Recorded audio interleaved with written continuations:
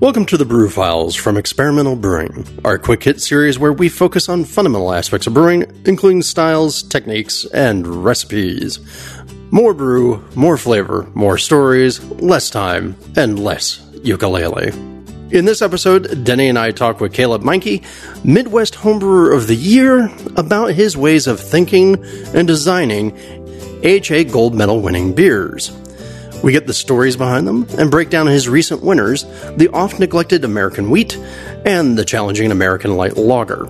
Yeah, and not only that, but his American Wheat was so good, he was invited to enter a competition against commercial brewers, and he won. Now, normally when a homebrewer tells me that their beer is better than commercial beer, I kind of like to smile and go, okay, great, I'm glad you like it. Sure, fine. Caleb proved that his definitely is, and that is quite a task. Absolutely. And find out how he did it? Time to listen. But before we do that, a message from our sponsors.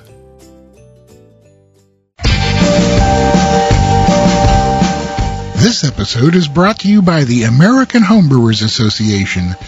Now through August 31st, boost your brewing IQ with a free book when you join or renew your American Homebrewers Association membership. Choose from 3 books by some of the best brewing educators. Ray Daniels' Designing Great Beers, The Ultimate Guide to Brewing Classic Beer Styles, or from Stan Hieronymus, Brewing Local, American-Grown Beer, or For the Love of Hops, The Practical Guide to Aroma, Bitterness, and the Culture of Hops.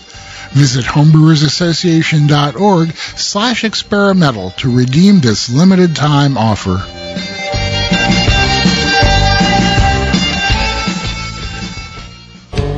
Getting accurate measurements of your beer is one of the keys to improving your brewing.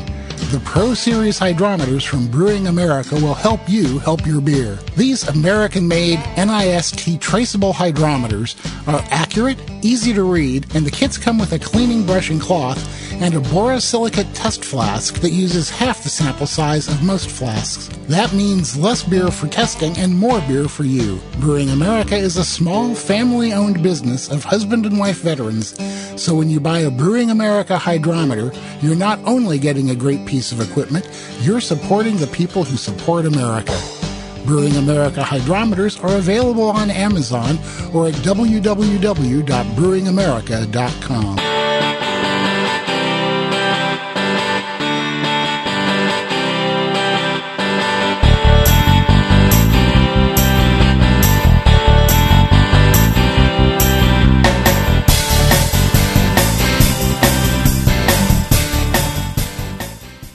Hey everybody, Denny here. We have a guest today who has brewed some award-winning beers that may be more award-winning than most people ever get to. Caleb Meinke is with us. He was a gold medal winner in both the 2021 and 2022 National Homebrew Competition. I'm impressed as hell. So thanks for joining us today, Caleb. Yeah, sure. Thanks for having me. Oh, it's our pleasure, man. Had you entered NHC many times before these 2 gold medals? The gold medals were my second and third time entering. I entered one time prior, had a few beers go to the finals in 2019, that would have been. But yeah, the last 2 years have been very productive, and that first win in 2021 afforded me the opportunity to enter the U.S. Open this year as well. They let gold medal winners do that. It's a commercial-only beer competition. Wow. And I said, okay, the American Wheat did well in the National Homebrewers Conference in 21. Let's see what happens in the U.S. Open. And it ended up taking first place in its category in the U.S. Open as well. Very, very impressive. So my question is, how long had you been brewing before you started racking up these medals? I am in year 6 of homebrewing. Do you enter a lot of competitions? I have in recent years. I think kind of coming out of the pandemic when competition started to gear back up. My wife and I, we have 2 kids under 3. We weren't, gung-ho to get back out into. Right, yeah. Yeah, so we kind of started looking at things. I dabbled in competitions before the pandemic, mostly to get anonymous feedback. I'm a big guy about precision and pursuing better beer, better process, better product. So that's really what drove me at first to enter competitions. And then coming out of the pandemic, it was a lot of kind of time on our hands at home. So I decided to start entering a few more. So recently, I've been doing a little bit more. Wow. So let's talk about your brewing. And I guess probably the first thing that everybody's going to want to know is what kind of system do you brew on? What do you use for equipment? Yeah, I get that question quite a bit from people, and it's nothing special. I'm using a mostly gravity-fed 3-tier system. I have an old 10-gallon mega pot that I use for my hot liquor tank. I do have a spike ton that I use for mashing, and that's the best piece of equipment that I have. And my boil kettle is a kegel, cut off the top, ground it down. That's what I use. I just introduced a pump, as a matter of fact, so I didn't have to lift these kettles full of hot liquid. Probably 2 years ago, I introduced a pump, but before that, milk crates and camping tables. That was it. And that's what I still use to this day. We all know that it's the brewer who makes the beer and the equipment only just helps. And I think that that's like a real good example of that. But man, if you've been lifting pots of water, you're actually a lot younger than I am.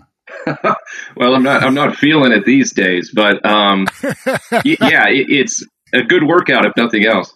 Yeah, I'm seeing a picture of you on the Midwest Homebrewer website where they're announcing your 2021 Midwest Homebrewer of the Year award. And yeah, I see that spike kettle and a precarious collection of milk crates.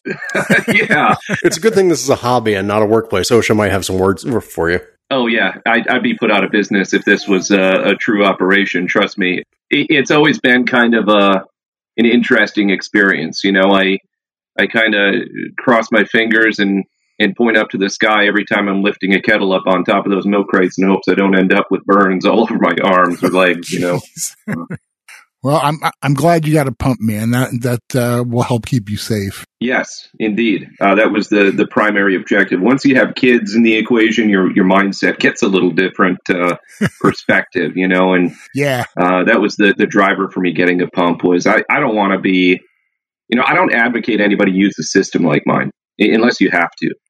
I continue to use it because it's worked for me. But Denny, to your point, like nobody should be lifting kettles like that. I know that. That's why I got the pump. I do have another like electric system sitting in my basement actually right now that isn't hooked up to anything that will be put into a designated space in the near future to eliminate that lifting and those hazards.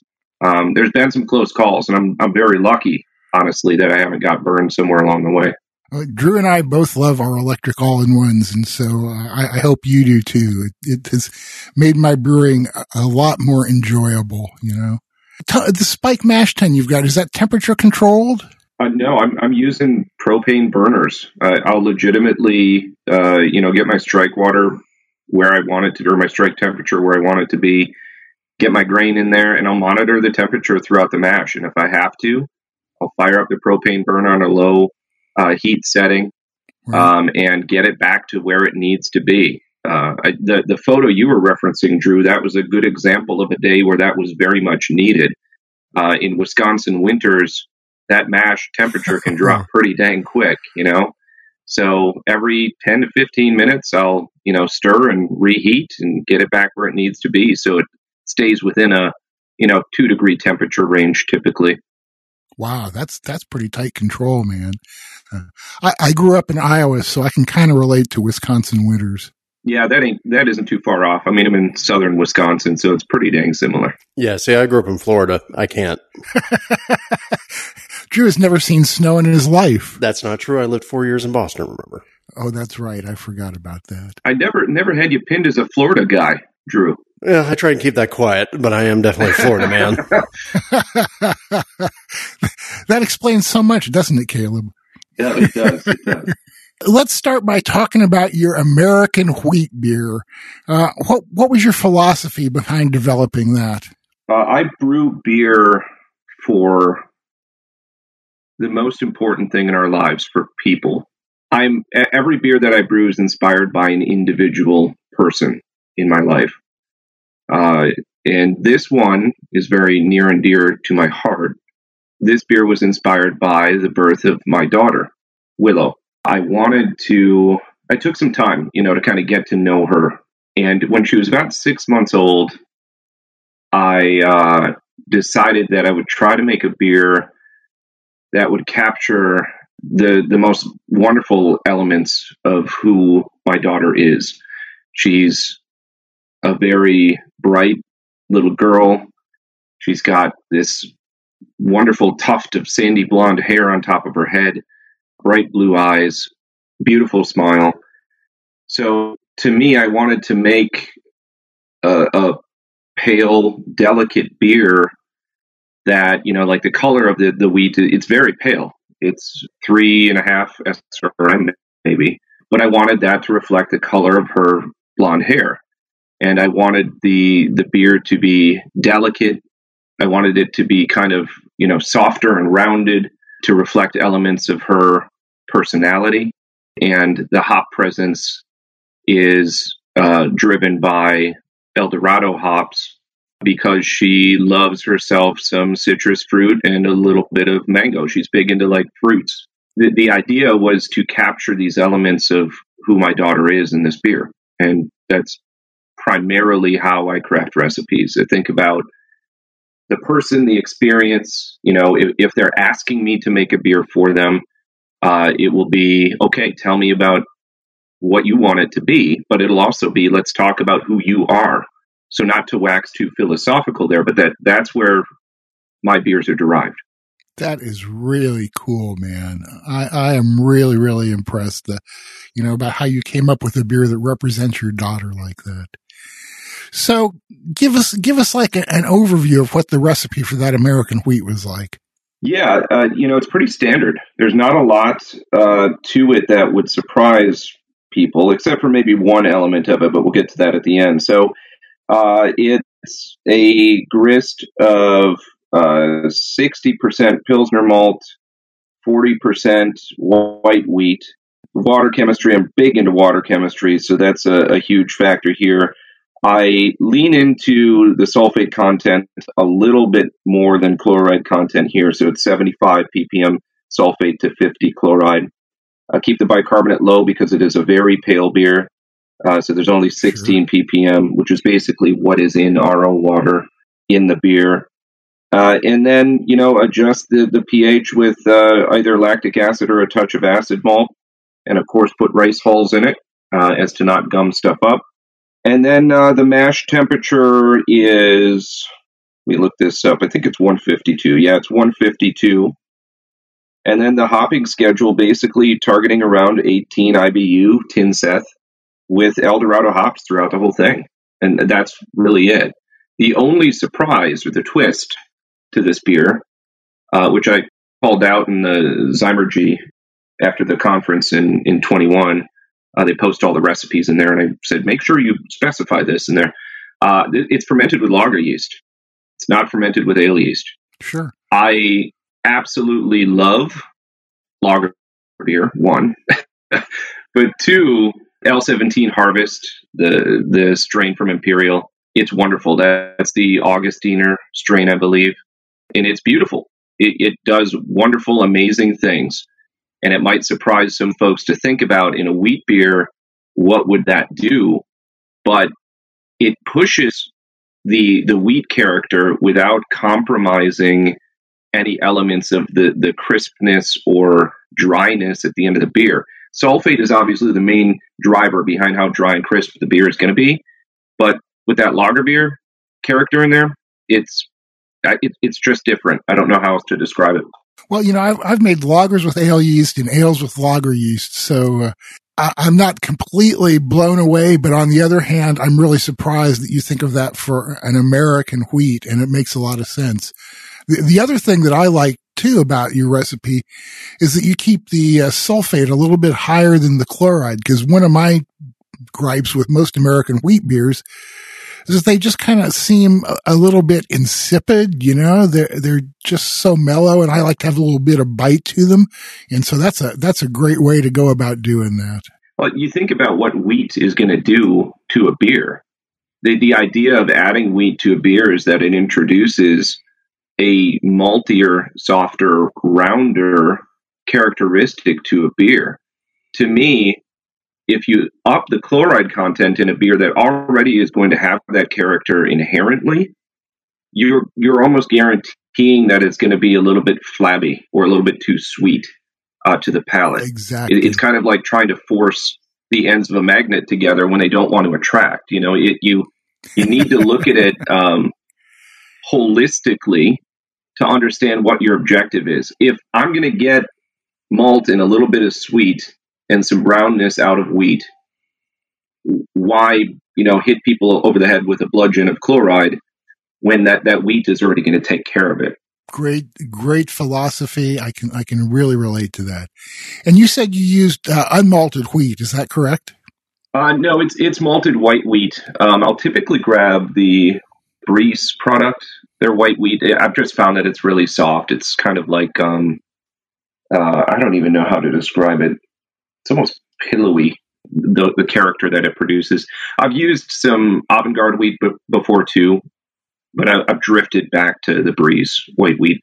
Yeah, well, if it works, it works, and that's all that it's about. Agreed. Questions or comments on the wheat before we move on? I do hope that people actually kind of allow the American wheat to be rescued. Mm-hmm. To your point, both of y'all mentioned that it can be kind of flabby and boring, but I see absolutely no reason why an American wheat can't sparkle and shine. So bring it back. Yeah, I think that Caleb is really going about. Oh, let's talk about pH on that one. Yeah. What kind of pH do you shoot for in the mash, and do you check pH of the wort or the finished beer? Yeah, absolutely.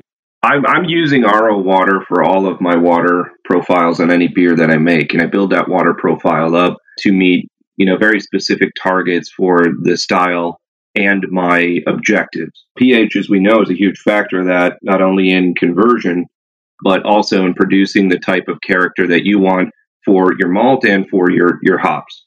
For this one, 18 IBU, I have a tendency to try to keep the pH at around 5.3 to help the hops express a little bit better. There's not a lot of hop presence there, but the comments that I get, when this beer is in competitions are always consistently about how the hop presence and hop aroma is still there. You can smell it and you can taste it.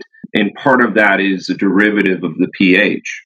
A higher pH is actually going to let hops express a little better. It won't be as sharply bitter, but they'll be fruitier and more aromatic. But that 5.3 is still low enough that the beer gets like a bit of a lift from it, and that helps keep the flabbiness out too, Absolutely. Do you just check mash pH, or do you deal with the wort and or beer pH? Do you ever adjust later? I haven't had to in a long time. I will only really look at downstream pH if something in the mash is unexpected. So if I'm targeting 5.3 and I hit 5.3, the likelihood of me checking the wort or beer pH is very minimal. I kind of know, from experience where it's going to end up as long as I'm on target. If I'm expecting 5.3 and I'm hitting 5.5, one, I'd probably panic and try to adjust it immediately. But two, I'm going to look downstream. Right. Try to figure out, if everything is where it should be for fermentation. Great philosophy, man. I can just totally relate to that whole concept. So let's move on to the American Light Lager, which is one of those styles that a lot of people ridicule. But damn, a well-made one is fantastic, and it is a difficult style to get right because there's no place to hide. Mm-hmm. So what was your approach to the American Light Lager? Well, first I'll, kind of address the last part of your commentary there. The reason why one of the reasons I wanted to make and master or get close to mastering this style of beer is precisely because there is no room to hide in it. It is a test of skill and a test of process, recipe design, etc. That I think is really hard to match in any other style because it is so light. Maybe the light beer you could test your process with too, but the light lager is very difficult. Anything that is wrong with it, you can taste or smell. So it attracts me because of that. It's a challenge for you. Absolutely. And people accuse me of being a perfectionist. I always say to them, I'm not a perfectionist. Perfection is unattainable. I'm in the pursuit of something better. So I'm never satisfied with what I make. And people give me crap for it, but I'm genuinely in the pursuit of something better. There has to be a better product, a better way. That's always what I'm after. So the light lager beer permits me to really test new ideas, thoughts, processes to determine if, in fact, they hold water. What's the recipe for the American light lager? Yeah, this recipe originated, again, inspired by people. So I'm going to give you that background, and then I'll go into the recipe design if you're cool with that. Sure. So when my wife and I moved to the house that we're in now about 2 years ago, and the house is on a 10-acre property, close enough to Madison and Milwaukee that it's an easy drive, far enough out there that it's kind of removed. We can be in peace and quiet out here. It's a beautiful spot, and we're very lucky to have it. Now, the reason why we ended up here is because there was a gentleman who built the house who was trying to do a for sale by owner situation a couple years ago. I started talking to him and engaging with him. And it took a long time, months, for us to kind of land on a spot and a decision where we said, okay, we're actually going to buy this house. But over those months, I got to know this man, Len, quite well.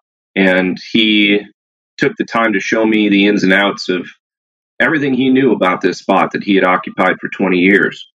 And we talked a lot about beer and enjoying the space. And he was a Miller Lite guy. I said to him, Len, I know you're not a big beer guy outside of your Miller Lights, so I'm going to try to make one. And that's where this came from. Man. So I set to work, designed the recipe. I was using Pilsner malt as the base malt originally, but I drifted away from that because I used the Weyermann floor malted Bohemian Pilsner. That's kind of the grain that I have on hand all the time. It tends to be a touch sweet at times. I've learned to control that with a lower mash temperature. Some of the sweetness gets kind of worked out as the enzymes work. I've found at lower temperatures. Can't quite explain why, but it does affect the flavor of the outcome. But for this one, I decided to split the majority of the base grain between brewer's malt, so 2-row from Brew, and then the floor malted Bohemian Pilsner. The rest of the grist, 20%, is flaked corn, which Miller Lite, I believe they use corn. If not, I made a mistake. So that's really it. Yeah, right. It is 40% brewer's malt, 40% Pilsner, and 20% corn. So what about the hops and yeast? Yeah, Hallertau Mittelfrüh hops, targeting around 12 IBU Tinseth. The yeast is, again, the Imperial Harvest Augustiner strain. I use that and reiterate it for a lot of different beers. Sometimes I'll use a pitch of yeast 5 or 6 times before I retire it. And that's a good digression here, Denny, because actually you helped me with that online. I was talking about... Oh my God! And it worked? It worked well. I was trying to reiterate Kolsch yeast, and what I mean by that, it's not washing yeast and storing it. It's legitimately dumping fresh wort onto the cake of a beer that you just racked into a keg. I've been doing that. This is one of the beers that when I get a fresh batch of the L17 Harvest, I'll start with this beer because it's light. And you recommended to me, hey, if you're going to do that, just pull half of the cake out so you get some growth. Right. Oxygenate the wort, and that will keep the yeast happy, and they will keep budding and growing and replicating, and you'll get good results out of it. And your advice was 100% accurate. I've been able to run some of these pitches of yeast in the same fermenter, taking half the cake out, dropping new wort, oxygenated wort onto that cake. Been able to do it 6, 7, 8 times with some yeast before I start noticing a difference. I'm glad that worked for you. It definitely comes from my own experience because for a while I was just using the entire slurry from a previous batch. And somebody had mentioned to me too that, a little bit of yeast growth will help your flavors. And so I started trying it and it worked great. And so that's what I advise people to do based on my own experience. So I'm glad it's working for you. It works. And, like I said, a light lager beer will typically be the first or second that I use with a new pitch of the yeast.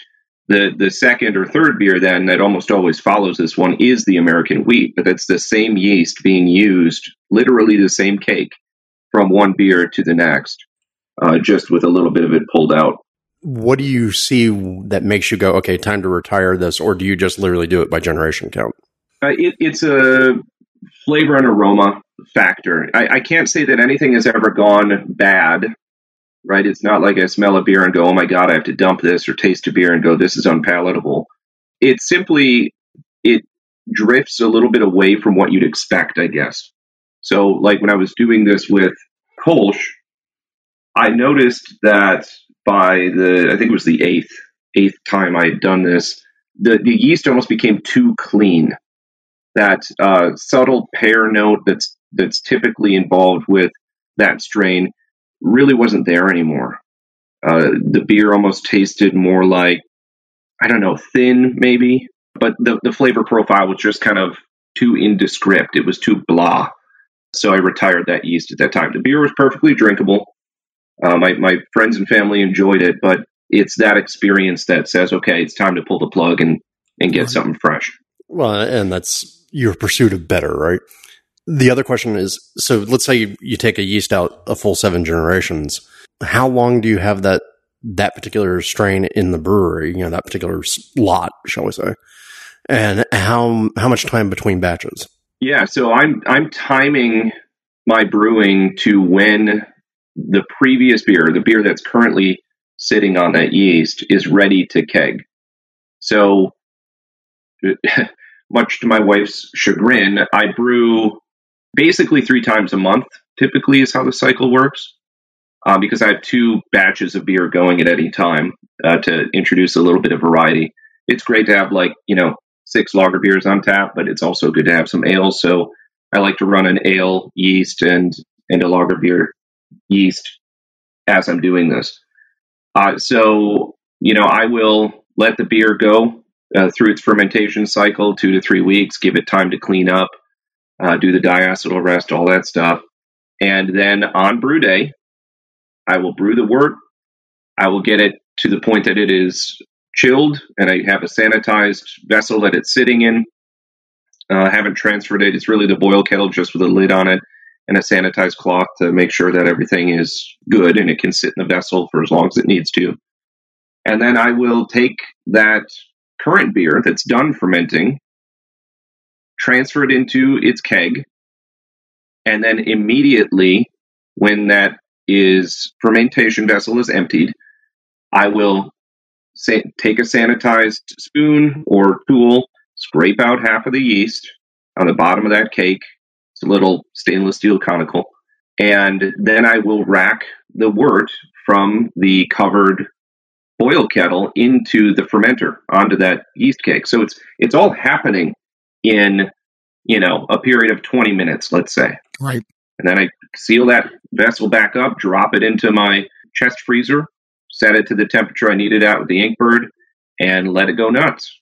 And that cycle will just continue. So in other words, you're far more planned out and Johnny on the spot than I would ever be.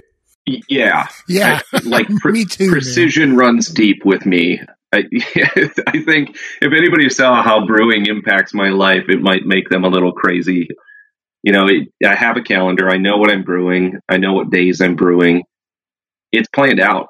I'll talk to my friends in the brewing community here about, what I'm brewing 3 months from now. And they'll be like, dude, I don't get how you do that. I'm a unique animal, and I don't recommend it to anybody because it can give you a little bit of neurosis. But Caleb, what do you do for a living? I am the fraud and risk prevention manager for a large telecom cellular provider in the United States. Yeah, makes sense. Yeah. Drew used to do something similar. Yeah, but I'm never that organized. Yeah, I know, man. I'm the cat trying to be heard. I got a question, man. You said you mashed this at a lower temperature.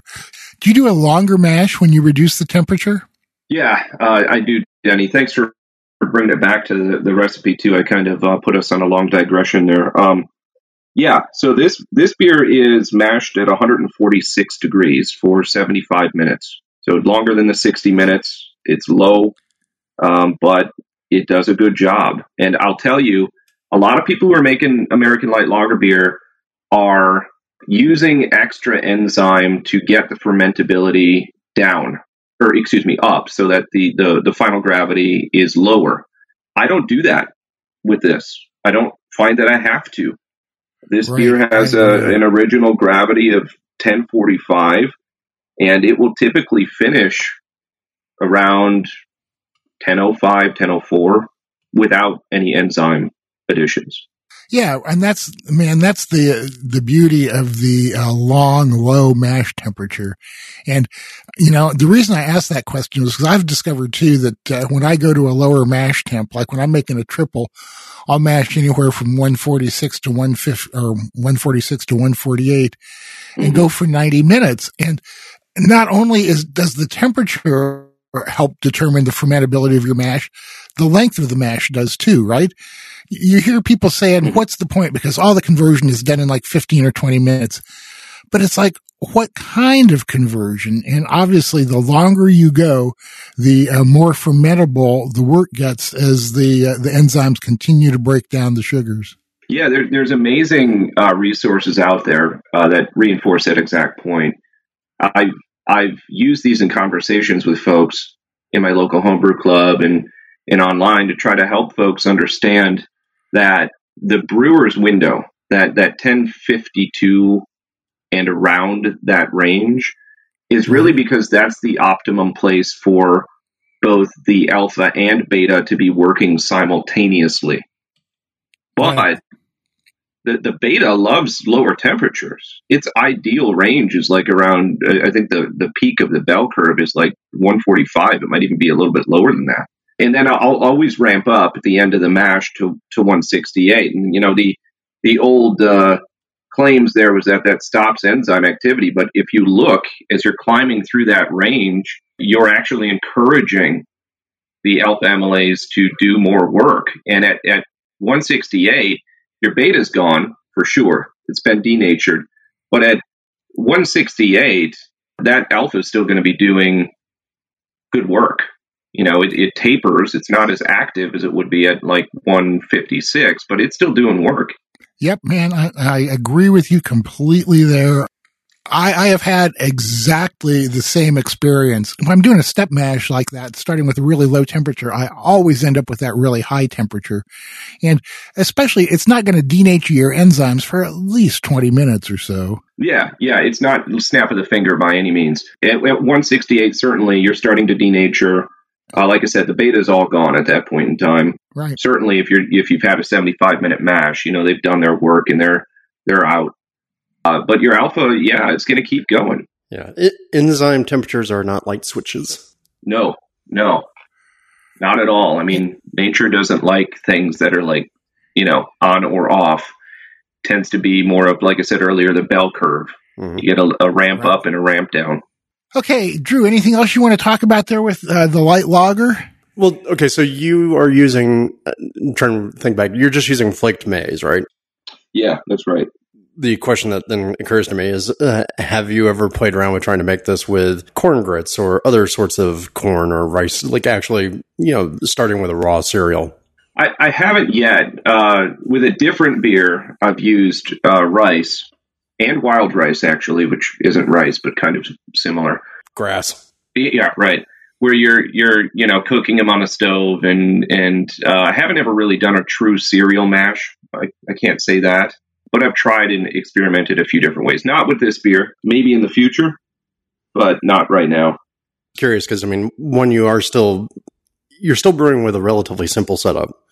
Yeah. But you also are, have this precision minded. So it'll be curious to see if you do try it, if you detect a difference. My club, the Maltose Falcons, we have a long history with making a sort of American light lager, although our club's more focused on making a Budweiser clone. So it's rice based instead of corn based.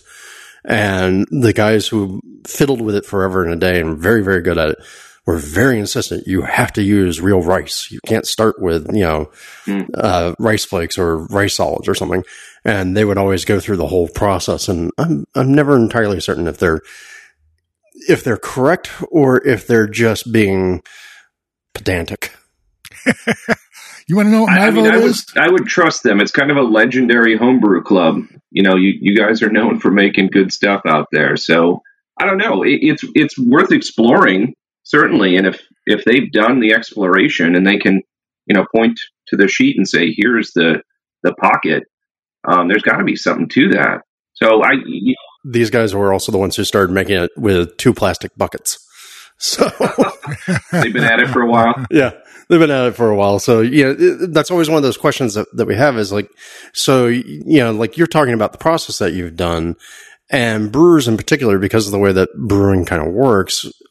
We're sort of process people, and it's not broke, don't fix it, right? And so sometimes you get those things where it creeps in like, well, this is just the way we've always done it. So I'd be really curious to see, like, if there is really a detectable difference. Denny, I know your answer is going to be no. Right. But I'd still like to actually see that and have it done side by side, The fresh flaked product, right? Because we know that flaked corn and flaked rice can go rancid. So you don't want to use rancid flakes. But fresh flaked product versus freshly milled corn grits or freshly milled rice, and see if people can really tell a difference. Corn malt's off the table because corn malt definitely makes a difference. Yeah, corn malt just has too much flavor to put in something like that and have it stay true to style, for instance. I think, you've got my mind kind of spinning here, and now I'll probably, look at my calendar 6 months from now and pick the date to give it a try. Oh man, let us know how it goes and what you think. How far are you currently planned? It's typically 3 or 4 months. Good Lord, man! I know, man. I'm planned for next week. I generally the day before go look and see what I got on hand and go, okay, that's what I'm going to brew. Yeah. I mean, nothing's written in stone, right? I mean, there are times that I have a miss on my inventory or something, and I go, oh, dang, I don't have that grain or those hops. So I do have to come up with something on the spot. But yeah, I like to have a roadmap at least. If I take a detour to go see a giant ball of yarn or something, so be it. But I'd like to at least know where my destination is. Why do I suspect you're a Weird Al fan? And given that you are, that you do a lot of competition stuff, I imagine that, doing the roadmap is also kind of important for you from a competition standpoint. Like I need to have fresh beer for a competition. Yeah, it's a factor, but I would say it's a lot smaller factor than people probably assume. I'm more when I enter competitions, it's more of what do I have, now or that will be ready in a few weeks when that competition or when I have to get the bottles in for that competition. I let the beer dictate the entries, not the competitions dictate the brew days. If that makes sense. Yep. So I'm just kind of brewing what I want to brew, and whatever's ready for a given competition when it comes up, I'll put it in the competition. Yeah, man, I discovered, at least for myself, that's the best way to go about it. Every time I tried to brew for a competition, I would just totally dick chimp the beer. Yeah. when I would go, oh, this is a damn good beer. Maybe I should enter it in a competition, were the times that I did a lot better. I agree with you. Brew what you like, brew what you love, brew what you know. And odds are, if you decide to put it in a competition, it'll do pretty well. But if you're trying to, put on a blindfold, throw darts at a dartboard and make something specific for a competition that's outside of your wheelhouse or something that you're not really excited about, I truly think that reflects in the end product. I think the inexperience and, perhaps even the lack of enthusiasm for whatever you're making show up. Maybe it's because of a lack of attention to detail, or I don't know, but I truly think that happens. Yeah, I agree, man. I think that there's some mysterious connection between your state of mind and the beer that you make. No doubt. Denny? Yes? Stop being a hippie. I'm sorry. I was going to say, Drew, is that hippie enough for you? Look, I'm Mr. Science guy. I'm Mr. Precision guy, and I'm nodding in agreement with Denny right now. So maybe that makes me a little bit hippie, but it's true. I swear to God, it's true. Oh, well, look, I mean, I joke about Denny being a hippie, but what nobody really realizes is I'm the stealth hippie. They all look at That's true. Drew is the one who lights incense before he brews. This is true. Huh. I'm learning a lot today. Yes, indeed. So, Caleb, before we let you go and get on about your day, any other sort of, you said, hey, you're big about precision and paying attention. So, along those lines, any other thoughts that you think people need to keep in mind when they're trying to make a beer that, okay, fine, it wins awards, but really more importantly, ends up being a really tasty beer? Yeah, and I want to make sure that those priorities are in the right order. I think the objective should always be the latter. Make a tasty beer. Like I said a few minutes ago, make it something you love. I've said for a long time that the best compliment I can get about a beer that I've made is that people are enjoying it without thinking about it. In other words, you think about the context of beer. What is beer? It is basically an existential enhancer. We enjoy beer when we are with loved ones, when we're at parties, when we're celebrating something, when we want to relax after a long week. We drink beer to enhance the experiences that matter most in our lives. That's been a part of human culture for millennia. So when it comes down to it, the focus should always be on how can I make whatever I'm crafting better, or how can I make it that existential enhancer that people have, and it's elevating whatever they're engaging in without distracting or detracting from that experience. That to me is the pinnacle. If you can get to a point where your beer is clean, tasty, delicious, people aren't going to stop to think about what's going on with it. They're just going to enjoy it. So always have that be the first priority. Right on. That's what it is all about, isn't it? The enjoyment. And especially if you can get double enjoyment by having a great time when you brew it. Yeah, 100%. People find it funny that I engage in this, 4 to 6 hour process 3 times a month, but it truly is meditation to me. I can sit there in my garage and just be with the ingredients, with the kettles and the surroundings, and enjoy what's going on during that process. It's work, but it's work that's fulfilling.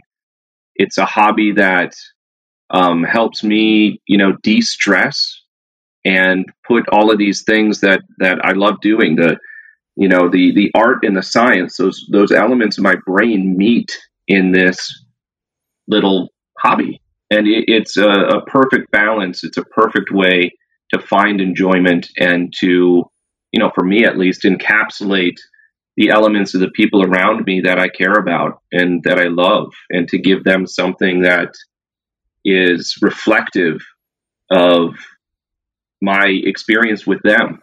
So yeah, enjoy it. Enjoy the hell out of it. Every element of this should be focused primarily on getting the most and the best out of it, whether that's you in your experience brewing or the end product. It doesn't matter. That's where it should be. That's what it should be. And thank you for being a guest on this episode of Existential Homebrewing. I'm your host, John Paul Sarton. No, man, I was going to say that is a great way to wrap things up because that is so much my philosophy too. And I'm glad to hear that I'm not the only one. So, Caleb Meinke, thank you so much for joining us today and talking about your award-winning beers and giving people some ideas about how to go about it. Happy to do it. Thanks for the opportunity, guys. And hopefully we will talk soon. Let us know if you remake that beer using a different type of corn. It likely will happen, and I will certainly reach out when it does. Yay. Cool. Thank you, everyone, for joining us on another episode of the Brew Files. We hope that you enjoyed this exploration of existential homebrewing with Caleb. You just love that, don't you? Admittedly, yeah, I'm a dork for it. What do you think of his magic combination of precision, simplicity, and biography? How does it compare with your way of brewing? For me, I may not be precise, but I love simplicity, and I do love some stories. Yeah, man, whatever he's doing it right, and I have to admit that I just really, really loved his philosophy also. Yeah, I can't tell you the number of times you said right on, man, and groovy in the edit. Yeah, well, when somebody's right, they're right. So how about y'all? Will you embrace the neglected American wheat or the challenge of the American lager? And will flaked maize versus a cereal mash actually make a difference? Remember, if you have show ideas, styles, brewers, techniques, ingredients, etc., you can drop us a line at podcast@experimentalbrew.com. You can reach us at denny@experimentalbrew.com or drew@experimentalbrew.com. You can find us on Twitter at EXP Brewing, on Instagram, on Facebook, on Reddit, and just about every homebrew forum ever to exist across the space-time continuum. And of course, you can always find us at www.experimentalbrew.com. And don't forget, you can support the podcast by leaving us a review on Apple Podcasts, click the AHA or BYO links on the website, and by going to Patreon and pledging $1 or $2 or more to our charitable cause, which for this part of the year is... It is the Pongo Fund. It's kind of like a food bank for pets. If people can't afford food for their pets, if pets are in a tough situation, the Pongo Fund helps out. Throw us a few bucks and we will throw it to them. Absolutely. Help us feed the dogs and the cats of the world. That's right. Until next time, remember to always brew wacky. Or brew experimentally. And the brew is out there. The seltzer sensation is here, and our friends at Mangrove Jacks have specifically formulated their newest craft series yeast for making homebrewed hard seltzer. The Mangrove Jacks hard seltzer yeast and nutrient produces a clean, neutral flavor and aroma profile, allowing you to get creative with your hard seltzer recipe. Homebrewers can use this blend of yeast and nutrient in their own seltzer recipes, or choose from one of the new Mangrove Jacks hard seltzer recipe kits, which are formulated to make up to 5 gallons of refreshing 4.5% seltzer. The kits come in 3 thirst-quenching varieties: Raspberry Breeze, Lemon and Lime Smash, and Pineapple Sunset.